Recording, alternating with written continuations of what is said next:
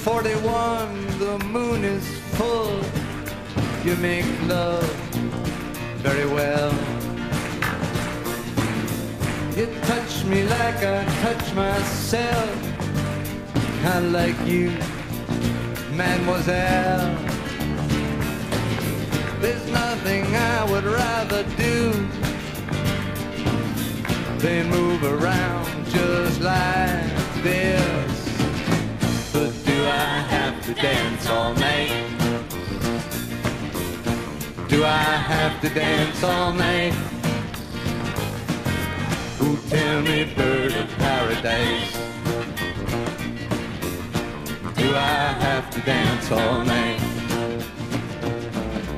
You never have to. Hello, and welcome to Lenny and Coco, the Leonard Cohen podcast. I'm your host, Ned. And I'm your host, Kinley. Great to see you all again. Yes, thanks for coming back. I can't see any of them. Yeah. They're just out there. We trust that you're listening. We can sense their presence. Yeah. Yeah. We're doing something a little different today. Uh-huh. Normally, this is the podcast where I'm supposed to know everything about what we're talking about.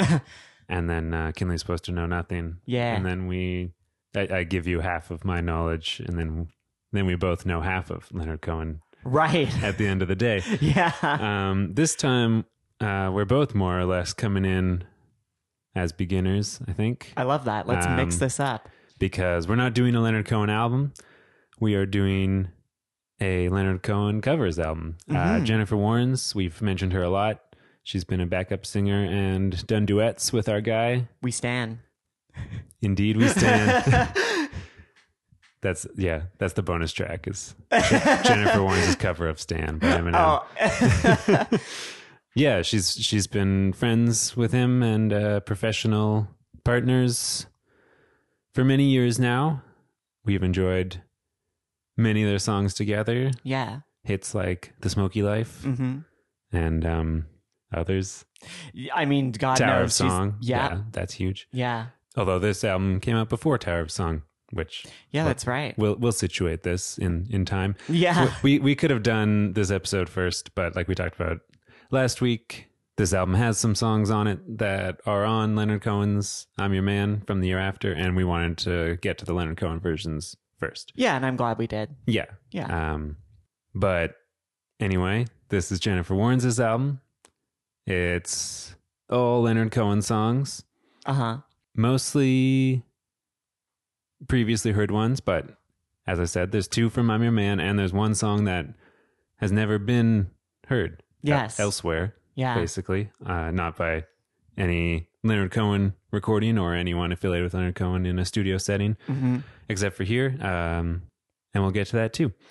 But I guess we'll just give a little recap of Jennifer Warnes, not her whole career, but just how she relates to Leonard Cohen more or less. So she was a singer and actor. When they met in 1972, she joined his tour that year. She kept up her own career, but I don't think she ever had any like really big hits in the 70s. But she had an album produced by John Cale, a couple albums, lots of self-titled albums. One called Jennifer, one called Jennifer Warnes. Wow. But so she rejoins Leonard Cohen for his 1979 tour. He warned her she shouldn't sing backup as it could affect her solo career, but she loved touring with Leonard Cohen, and she said she wanted time and inspiration to write, and the tour would give her that. Cool. And while there, she met the bass player Roscoe Beck from that tour, and they became a couple, and they hatched an idea at some point to do an album full of Leonard Cohen covers, but Columbia Records turned them down. Columbia Records in the 80s, they just awful to Leonard Cohen. Yeah, they do not care for the man. Hate the very idea. Yeah. But Jennifer and Roscoe were determined. Jennifer said it was a record that had to be made, and it seems she thought this was as much for Leonard Cohen as for herself. She said Leonard had years of mixed reviews, and I think he had lost faith. By this time, mid-80s, Jennifer Warnes had scored a huge hit with the song Up Where We Belong from the movie Officer and a Gentleman. A duet with Joe Cocker. That's that one. Oh my God, that's Love her? Lift Us Up Where We Belong. Yeah, yeah. Yeah, that's her. Oh, no way. Oh, cool. Indeed. That's great. But even so, even with that big hit under her belt, nobody wanted to release an album of Leonard Cohen covers until finally they found a small independent record label called Cypress who agreed to do it, and they started recording. Mm-hmm.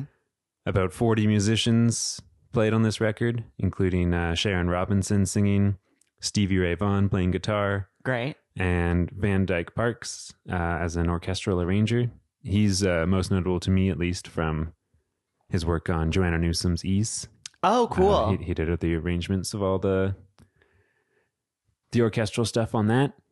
That's an album I still Great have stuff. to listen to.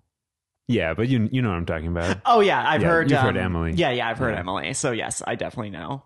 So, Famous Blue Raincoat, released in February 1987, and did way better than anyone was expecting. Love basically. Went gold in Canada, sold 750,000 in the US. Oh. Ain't No Cure for Love was not a huge hit, but a decent sized hit. Oh, okay.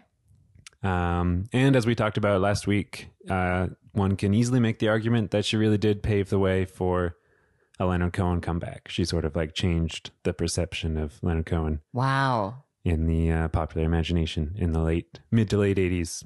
Yeah, cool. And this is by the by, but later that year, Jennifer Warnes would have another huge hit. I never knew this until doing research for this episode, but she, along with Bill Medley, performed the big original song from Dirty Dancing, I've Had the Time of My Life. No way. Yeah. Oh shit. Yeah. Okay. She movie soundtracks seem to have been the kindest to her commercially. Yeah, damn. But that's sick. I love that. That's great. Yeah. Great movie, great song. Yeah. Great performance. Yeah. Great time. But that's getting ahead of things because that came after Right. Famous Blue Raincoat. Yeah, I guess we'll just we'll jump into it. Yeah, let's do it. We'll look at the cover. Mm-hmm. I don't unfortunately have a record of the. Oh, we should also mention that when this album came out, it had 9 songs on it. Right. There was a 20th anniversary re-release, which added 4 tracks to the end, and we're talking about that one. We're going to do all 13 tracks. Yes. So buckle up. Yeah. Which also means there's a few different album covers to look at. I don't have any of them on vinyl, but I've got pictures up for us to look at here. Even in the original, there's like seems like a weird number of different versions, but they all have this crumpled blue raincoat on them. The famous one. And it's sitting on some kind of sheet. Yellow sheet. And there's an ashtray that's been overturned in the corner. And sometimes this whole image is put on a weird white background. And sometimes it's not. I don't know why. Yeah. It's okay. I don't love the raincoat. Yeah. I'm bothered by it being like cut off at both sides rather than being on the innocent. Is it? Oh, well, one side isn't cut off in another version of the album. Yeah. Yeah. I kind of, wait, go back to the other one. Sorry to people at home who can't see, but I think I probably prefer the other version where the photo's cropped in it. I agree. It's classier. Yeah, I agree. Yeah, this one just looks kind of. I like the ashtray clunky. the best. That's the best detail here. Yeah, It's a sorted scene we're looking at, but it seems so like staged. Yeah, like it's just like there's this coat laid perfectly flat on the bed, but yet the bed has been the scene of such a uproar that a whole ashtray has been overturned. It doesn't jibe. Yeah, it's so true. Yeah, I'm not huge on this. The 20th anniversary one could be even worse. I think so. Sorry, Jennifer. Yeah, the music's good. Well, again, we've got this would have been if it's 20th anniversary. What, mid 2000s? Yeah, and it certainly has that look again. Yeah, we have we've been covering a lot of like mid 2000s like artwork. Yeah, this could totally, and I'm sure it was sold many times from the counter of a Starbucks. And that is it. It would fit right in. That is exactly it. Yeah, and really like maybe playing off Joni Mitchell's Blue. Because they've just put the blue raincoat on a blue background without any of the bed sheet or ashtray business. And they've emphasized the word blue in the title even by making it blue. Yeah. So it's a blue record. Yeah, it's not great. Yeah. Yeah, let's move on. Please, let's get into the tunes. Oh, what's wait, this? no, first, we have to talk about the picture that Leonard Cohen drew to be the cover. I think it is like on the back of the record. Not like the whole backside, I don't think. Maybe it is actually. I don't know. Uh-huh. But anyway, he drew this picture of one hand passing a torch to another hand, and it says Jenny sings Lenny. See, I'm here for this. Yeah, imagine if this was the cover. Yeah, I love Leonard this. Cohen would never have come back. Yeah, and this podcast wouldn't exist. I mean, that's true. Yeah. But it's very charming. Yeah, it's like sorry, I don't know if you said it, but it's like a doodle effectively. Yeah, it's very amateur. Yeah, but it's great. And Jenny sings Lenny. That's just very charming. And I think just speaks to the nature of their relationship and camaraderie, which I think is sweet. Totally. Yeah. They always look like they're having such fun together in pictures together. Or if they're not having fun, they look like they're in on something together that you don't know about. Yeah. Yeah.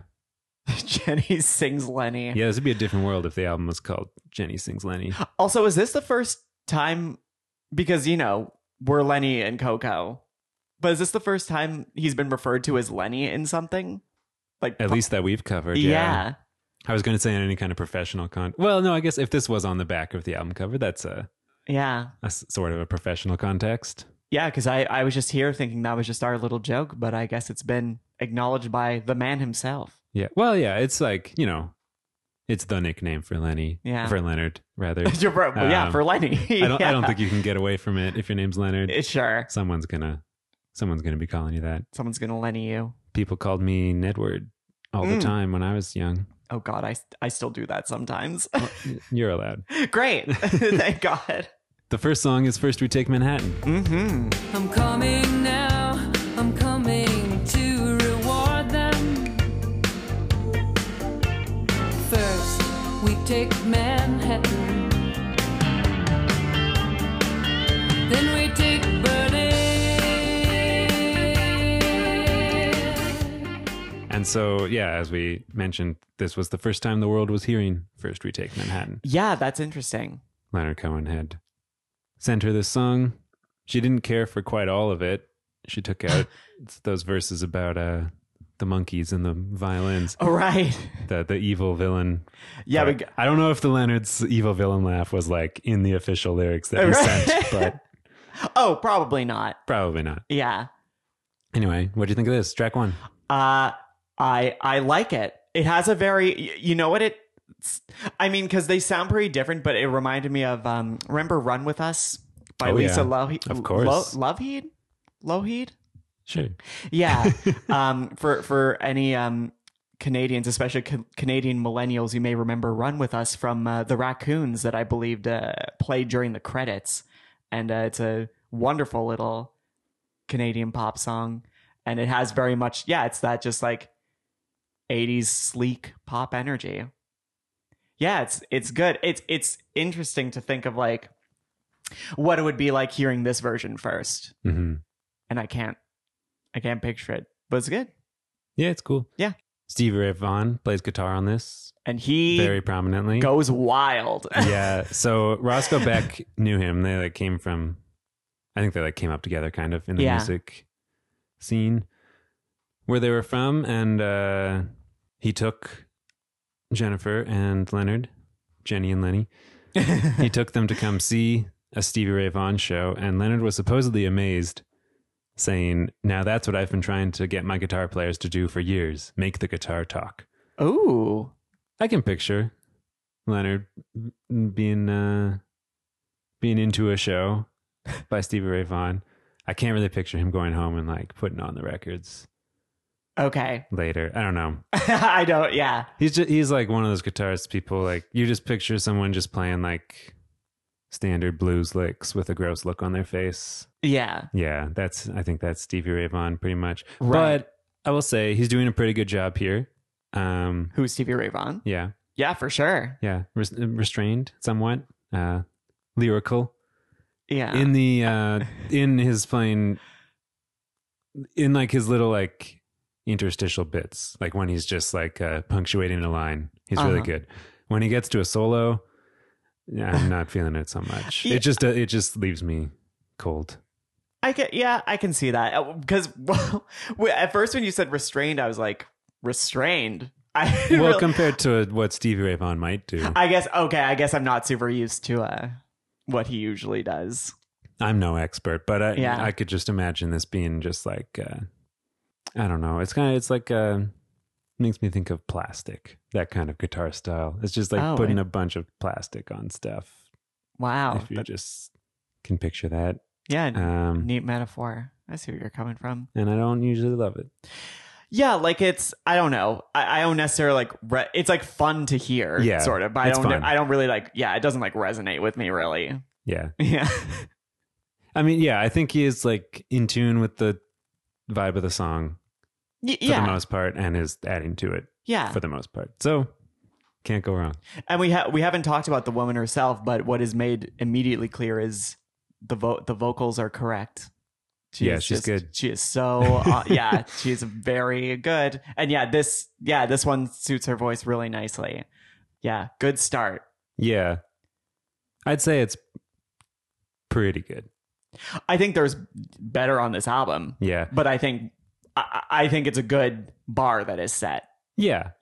We like gain something in a smoothness of approach, which, like, I mean, some people maybe would just take that as a negative automatically when talking about a Leonard Cohen song. But I think we really are getting something worthwhile here with the more like smooth, poppy, approachable sound. Yeah. Like it really does give a different effect to the song and can like bring more people in. Yeah. And it's fun to listen to, like you said. Yeah. So we gain a bit there, but we also lose a lot of the like particularity of Leonard's performance.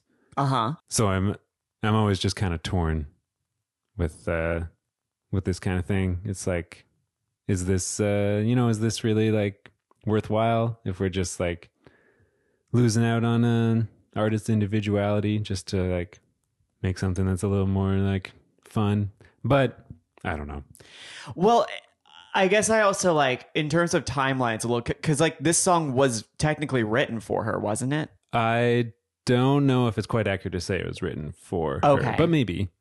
Okay. I'm not. I'm asking you because I'm not totally sure. It was given to her. Okay. So he was obviously very comfortable with it. Yeah. Like, it could have been like, some massive crazy hit and like then would be associated with her forever. Yeah. That was certainly. But then, especially if hers came first, and the question is, whose is it? Yeah, that's true. Yeah. But it wasn't a co-write, right? Like Leonard wrote this song. Yeah. Yeah. Okay. Yep, I like it. I think it like I think it's a good start to the album. It's not my favorite on the album, but like I think it kicks off with a good energy. Yeah. Yeah. I can get behind that statement. It's also got a fun music video. Yes, that we just watched. Yeah, we were just watching that just before we turned on these microphones. You should go watch it. It's great. It exists on YouTube in about the worst quality I've ever seen a video exist in. Yeah. But nonetheless, you'll have fun. The vibe shines through. Yeah. And our guy Leonard Cohen makes an appearance. Yeah. I don't know if you caught it. We saw the location of the banana photo from I'm Your Man. I did. I remembered that from last time. Yeah. And I could see the similarities even through all the chunky pixels. So yeah, I was a little worried on this song that we'd have like a full album of just these like pretty good, smooth renditions.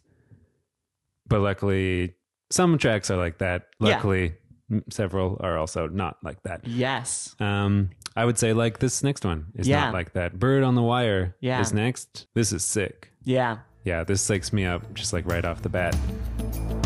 Like a bird on a wire, like a drunk in a midnight choir, I have tried in my way to be free. Yeah, this one's I was trying to look ahead to see if this statement I was about to make was true, but this is probably the biggest adaptational difference in terms of original to Yeah, and to like changing the vibe of the song. Yeah. Yeah. It's sure. not just instrumentally, but like the tone of it. Yeah, we got these like huge, really theatrical drums. Oh my God, and the like, drums. they're great. They're so good. Yeah, and the instrumentation is just like, again, theatrical. It's like setting a scene. Yeah. It's not just like the folky kind of background for a song that Yeah. we're used to in Burn on the Wire. I think this was a really good choice of song to give this kind of treatment to, Yeah. because it's one of Leonard's like songier songs, if you know what I mean. It's Not really, but expand on that. it please. doesn't have like, some of Leonard Cohen's songs have this extreme particularity or like a very specific kind of lyric to them that can only be Leonard Cohen. Oh, And okay. can probably only be delivered in a certain way. Yeah. But Burn on the Wire is more like a classic folk song. It's got like short words. It's got a clear surface level meaning, even if there could be anything going on underneath. But it's the kind of song that you can hear it once and take something from it. Yeah, I see what you're saying. Which means there's a lot of room for interpretation, Yeah. and that the song can fit really nicely into this like theatrical kind of dressing. And it means that Jennifer Warnes gets to like vamp it up a little bit while still like totally fitting within the vibe of the song that she's created. Yeah. Yeah. Yeah, for sure.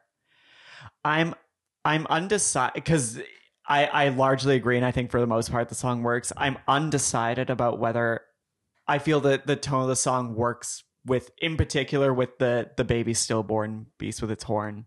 It's something about it feels a little like tonally off, and that it doesn't that imagery like doesn't land as well within this version. Yeah. I didn't pick that out in particular. I would say Okay. that in general the lyrics don't land as strongly. No, not as strong, but I think that's where it like really stood out for me, because I could the rest of them are like, okay, I can vibe with this, but those were the ones that like stood out to me. Yeah. I guess because they're the heavier part of the song anyway.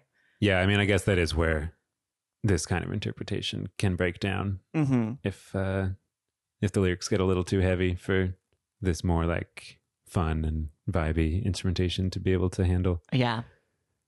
But it certainly comes very close. Yeah. I think I it agree. pulls it off mostly. Yeah, I agree. And I do just, again, want to remark on those drums. I love them so. They're huge. This one's just great to listen to. Yeah. There are sometimes when like a smooth 80s production can sound totally soulless. Yeah. Like an Apple store. Uh-huh. But if everything works, it can sound so sleek and futuristic and vibey. Yeah. Like an Apple store. Nicely done. And this one works. This is easily one of the top tracks on here for me. Yeah, I can get behind that. Not necessarily number one, but Yeah, I wouldn't. dang close. Yeah. And the first time listening to this record, I was so psyched on Bird on the Wire, and I knew track 3 was Famous Blue Raincoat, and so I said, "Okay, Jenny, you're doing it. You're on a streak. Yeah. Track 2 better than track 1. We're on the up and up. You can make me like Famous Blue Raincoat. Let's go. Let's go. Let's go." Yeah. No, All right. I heard these overwrought saxophones begin, and I knew it was not to be.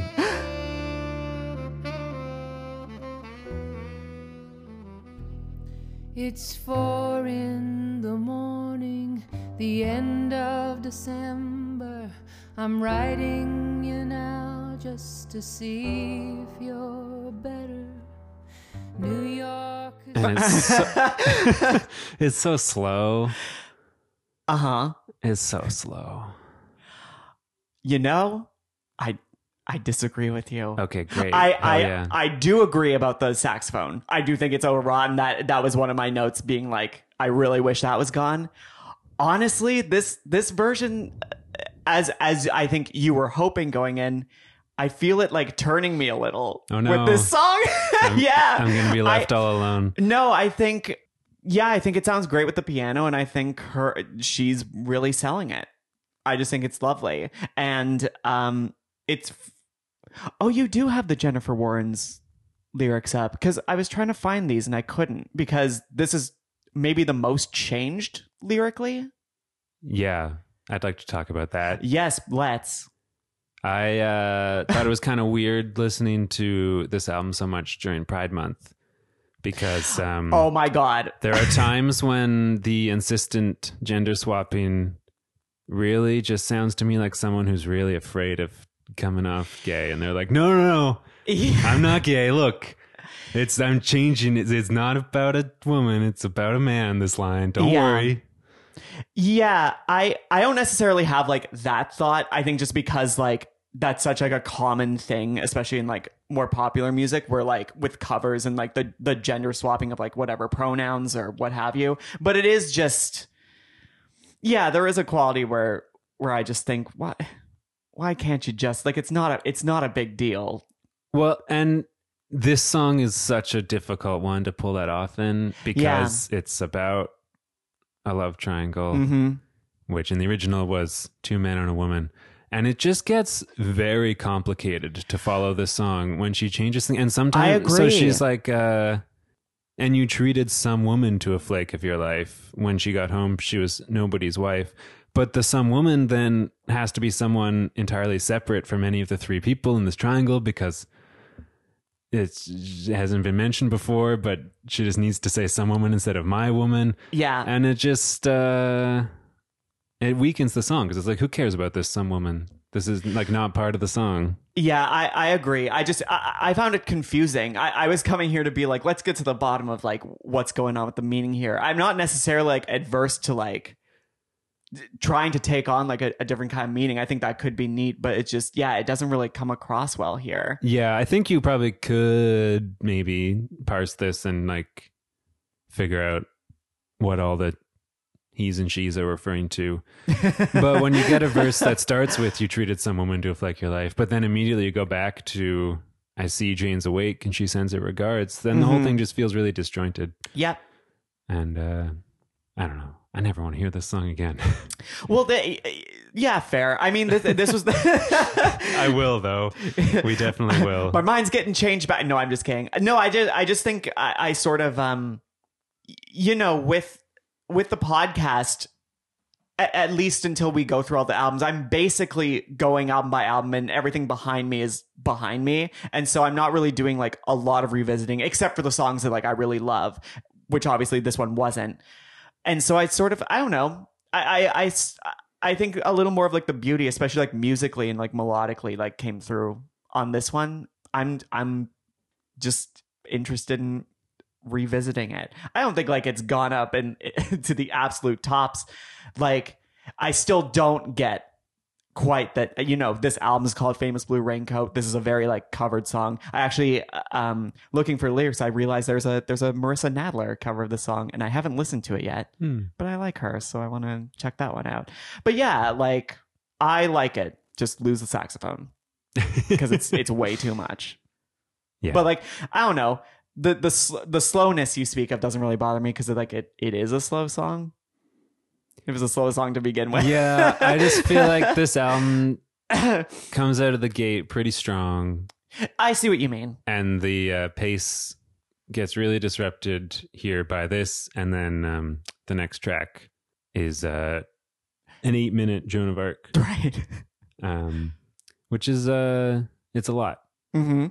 Did you want to talk about that now? We can move on. Yeah, it's got a full minute of intro, so I don't know what clip we'll play here, but we'll figure it out. It's a minute? Yeah. Now the flames, they followed Joan of Arc. She came riding through the dark. No moon to keep her armor bright. No man to get her through this dark and smoke. Yeah,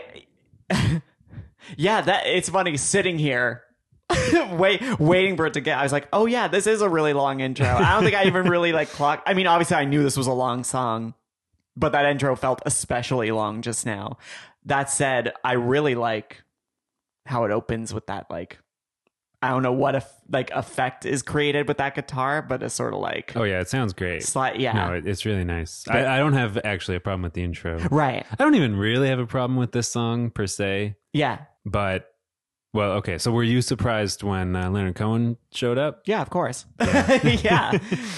That's good. Yeah, it's Jenny sings Lenny, not Jenny and Lenny sing Lenny. Yeah, that's a fun moment. But I mean, yeah, I guess I was surprised. I don't really remember it, but because it had less an effect, maybe because I had already heard this as a duet on Cohen Live, which is the live album from this era of Leonard Cohen. Oh, okay. From 1994. Oh, really? Okay.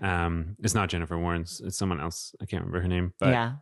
I do remember the first time listening to that, the delightful surprise when I realized that this was going to be like a back and forth duet. Yeah. Because it really does make sense for the song. It's really cool to do it that way. For sure. But I think it's better there. Okay. On that one, Leonard's voice is like super scratchy. I don't know if maybe it was like the end of a tour and he was kind of sick. Yeah. But it really works there because the female singer's voice is like super clear. And it's more of a striking contrast than here, where the female singer is also super clear, but Leonard is kind of like plodding. That's his true. voice sounds like it's 1979 again. What happened to totally his beautiful Various Positions voice? Yeah, because what? It was only a year before, right? This was after Various Positions. Oh, sorry. No, I mean a year before. Yeah, I'm Your Man. But he was already sounding so deep on like Coming Back to You and stuff like that. Right, Like, yeah. What happened here? No, I was confused. I thought maybe it was like an alternate, like they like clipped like an alternate recording or something. Whoa.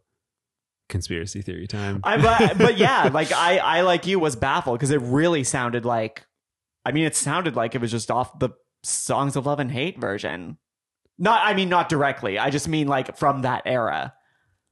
I don't know. I never read anything about them just taking like an alternate take or something and putting it in here, but anything's possible. Yeah. Yeah. But I quite like this one, honestly. I like how the la la la's, that part gets very big. I always like when things get big. Well, not always, but I think I think it works here. Yeah,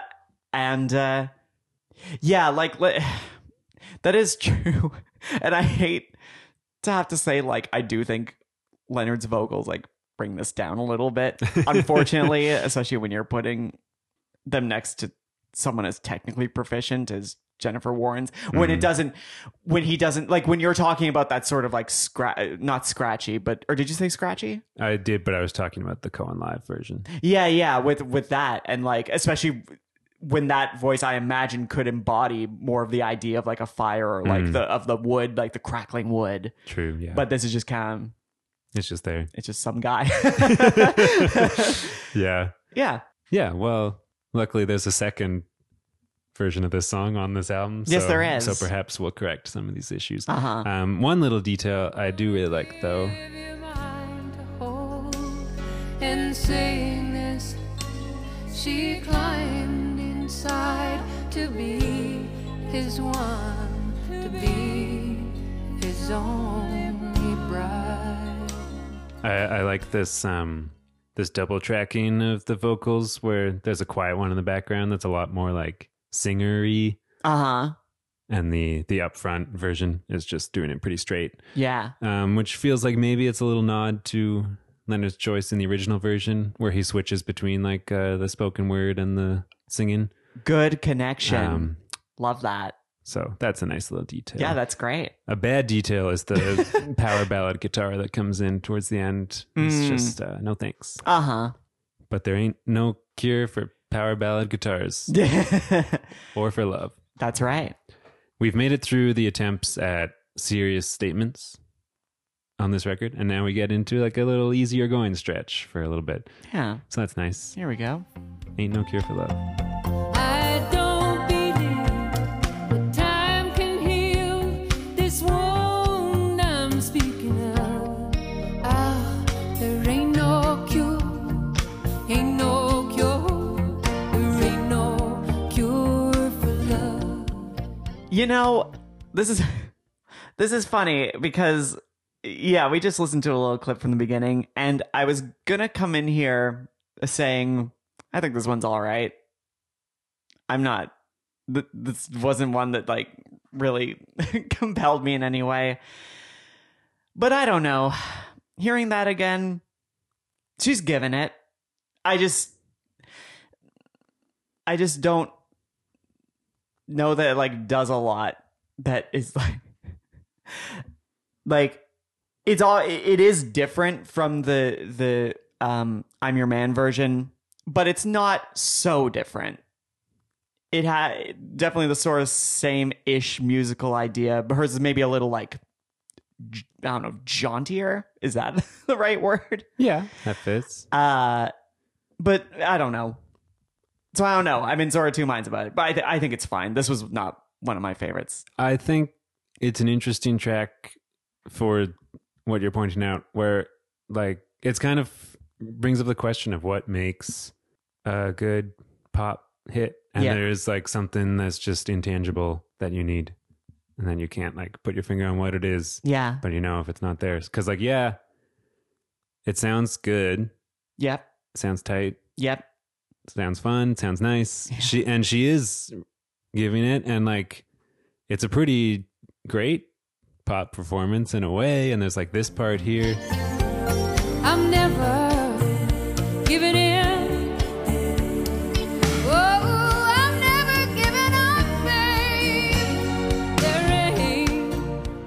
Like, yeah, this rules. Yeah. It should rule. This should be a huge, like, transcendental pop song. Yeah. But it isn't. So okay, yeah. What are you gonna do? Yep, I'm with you ultimately. There's just on this one. Some magic that makes it not as good as the Dirty Dancing song. Oh, I mean, without a doubt. Yeah. Is it like, I don't know. And yet this was the hit. Ish. Well, yeah. But it's kind of an open question. So do we think this is in the performance or the songwriting more? Ooh. And I don't know. Because like Leonard Cohen isn't a man you would think of as being capable of writing like a massive pop hit. Yeah. But then he did write Hallelujah, which yeah. it's not a traditional kind of pop hit, but is one of the most well-known songs of the 20th century. But maybe he just isn't capable of writing like this kind of pop hit. I don't know. Yeah.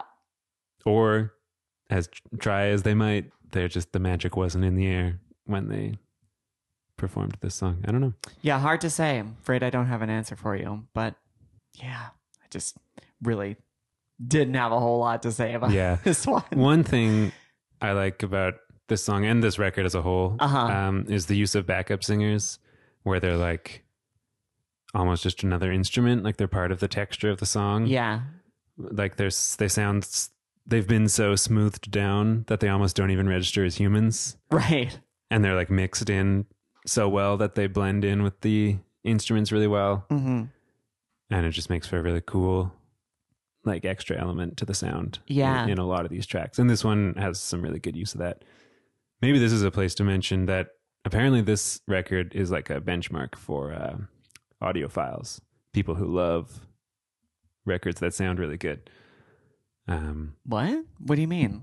Like, apparently this is a record people point to of just like, this is how to produce a fantastic sounding record. Really? Yeah, it's this so like clean and pristine sounding, and I don't know. I kind of wish I had got the record now, and because I've just been listening to this on my AirPods and like computer speakers. But apparently it sounds great. Yeah, I mean, I think it does. It does sound great. It does sound clean. It sounds even better than we know. Yeah, I just wouldn't. Yeah, I definitely wouldn't have expected for like it to be a benchmark, as you said. Huh. All right. Yeah. Anyway. Yeah. Next up is Coming Back to You. Yeah. I looked for you in everyone, and they called me on that too. I lived alone, but I was only coming back to you. I have one note for this song. Okay. And it's that, well, so in various positions in that episode, I talked about how much I loved this song. Yes. Turns out I love Leonard Cohen's performance of this song. Oh, okay. I think this is kind of boring without it. Oh, okay. That's all I got. You like this song? Oh, well, here we are again. Cool. Yeah, no, I quite like this one. Yeah, it's funny how this is the second but not last version of the song she does, where it makes me, because like I didn't click with Coming Back to You in the way that you have, and it makes me want to go, you know what, I need to give this one another try. I mean, I probably would have anyway, knowing that you really like this one anyway. But yeah, no, I think it's lovely. I think it starts off with a tasty little guitar intro. Love that. It sounds nice. I mean, this whole record sounds nice. Yeah. As we just Right. finished discussing. It's a real benchmark. And if I put my own words to this, but yeah, no, I quite like it. I That's think good. yeah. And I don't know. I don't necessarily see. I mean, she has like her Jennifer Warren's type performance, but I don't think it's like fundamentally different from anything else she does. I think she's still bringing it real nice. Even that, like those beginning opening lines, just very crisp. Yeah, this might be a case where it's just like I'm so attached to the original version of the song. Yeah, for sure. And I'm just not very interested in hearing another version, unless maybe it was like wildly different. Yeah, yeah, fair. But yeah. And see, that's funny because that's usually my problem. But we're switching it up today. Indeed. Well, I guess let's just keep moving along. Yeah, sure. This is where we're going to end it. That this is not the official. The side A, side B is kind of a confusing issue on this record because, as we mentioned, there's the 20th anniversary stuff, and for some reason, that record was spread across 3 discs, from what I can tell, which is insane. But anyway, we're going to stop here after Song for Bernadette. Yeah. And then we'll pick up again with The Singer Must Die. So that's what we're calling side A. So Song for Bernadette, you may have noticed, we have not heard this before. That's right. Neither on I'm Your Man nor anything before that. Yeah.